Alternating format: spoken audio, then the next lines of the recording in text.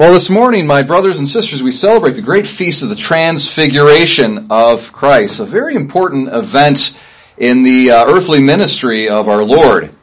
And what was its main purpose? What was the Lord doing here in displaying His glory to His chosen apostles? And remember, it's the select three. Okay, so you've got these concentric circles of intimacy. You got the 12 who are really close, but then you got the 3 who are the closest. Okay? And so it was the 3 that were chosen to be brought up on reputedly it's Mount Tabor, in the northern part of, Israel. The text doesn't say that, but by tradition, that's a common belief. So they're up on Mount Tabor and they behold Christ and He's transfigured before them. And He's luminous, and his body is emitting light. It's actually so powerful, it's like shining through His clothes. His face is emitting light. I mean, this had to have been a wonderful sight to see. Why did the Lord do this? There's a lot of reasons. I mean, this is very, very deep, profound rationale behind this. One of the reasons, though, was simply this.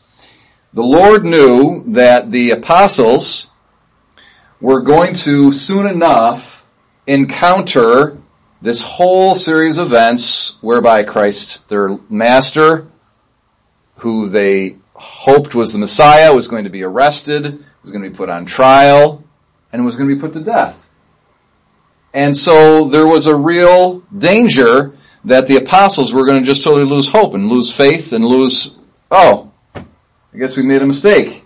I guess this guy wasn't what we thought he was. Okay, so in light of that possible discouragement, Christ gives them an assurance of who He is. And this is one of the most powerful assurances of His identity that you can imagine. God the Father speaking from heaven, saying, "This is my beloved Son." What more testimony do you need?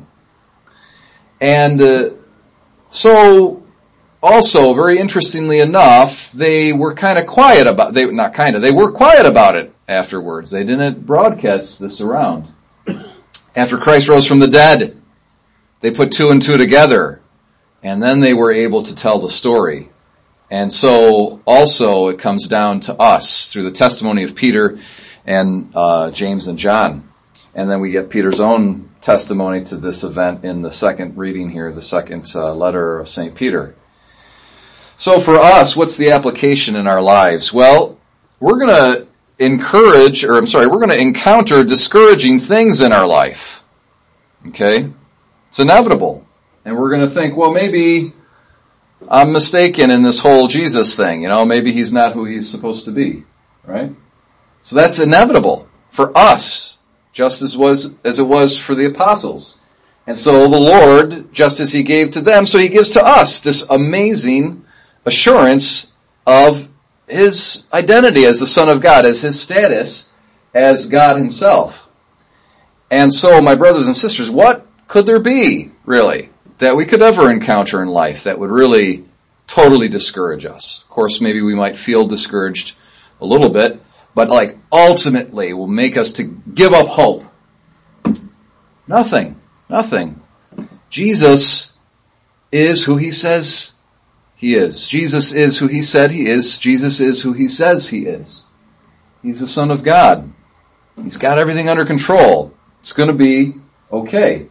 Even if we encounter something as dark and as confusing as the passion of our Lord Himself, He's given us, and we have the assurance in the mystery of the Transfiguration that He is who He says He is. So again and again, simple message for us all is that we just need to simply trust in Jesus and to entrust ourselves to Him completely, knowing who He is. Because He's the Son of God, everything's going to be okay. He's got everything under control. No need to freak out or to fear or to be discouraged. He is the Son of God, and He is risen from the dead. Hallelujah.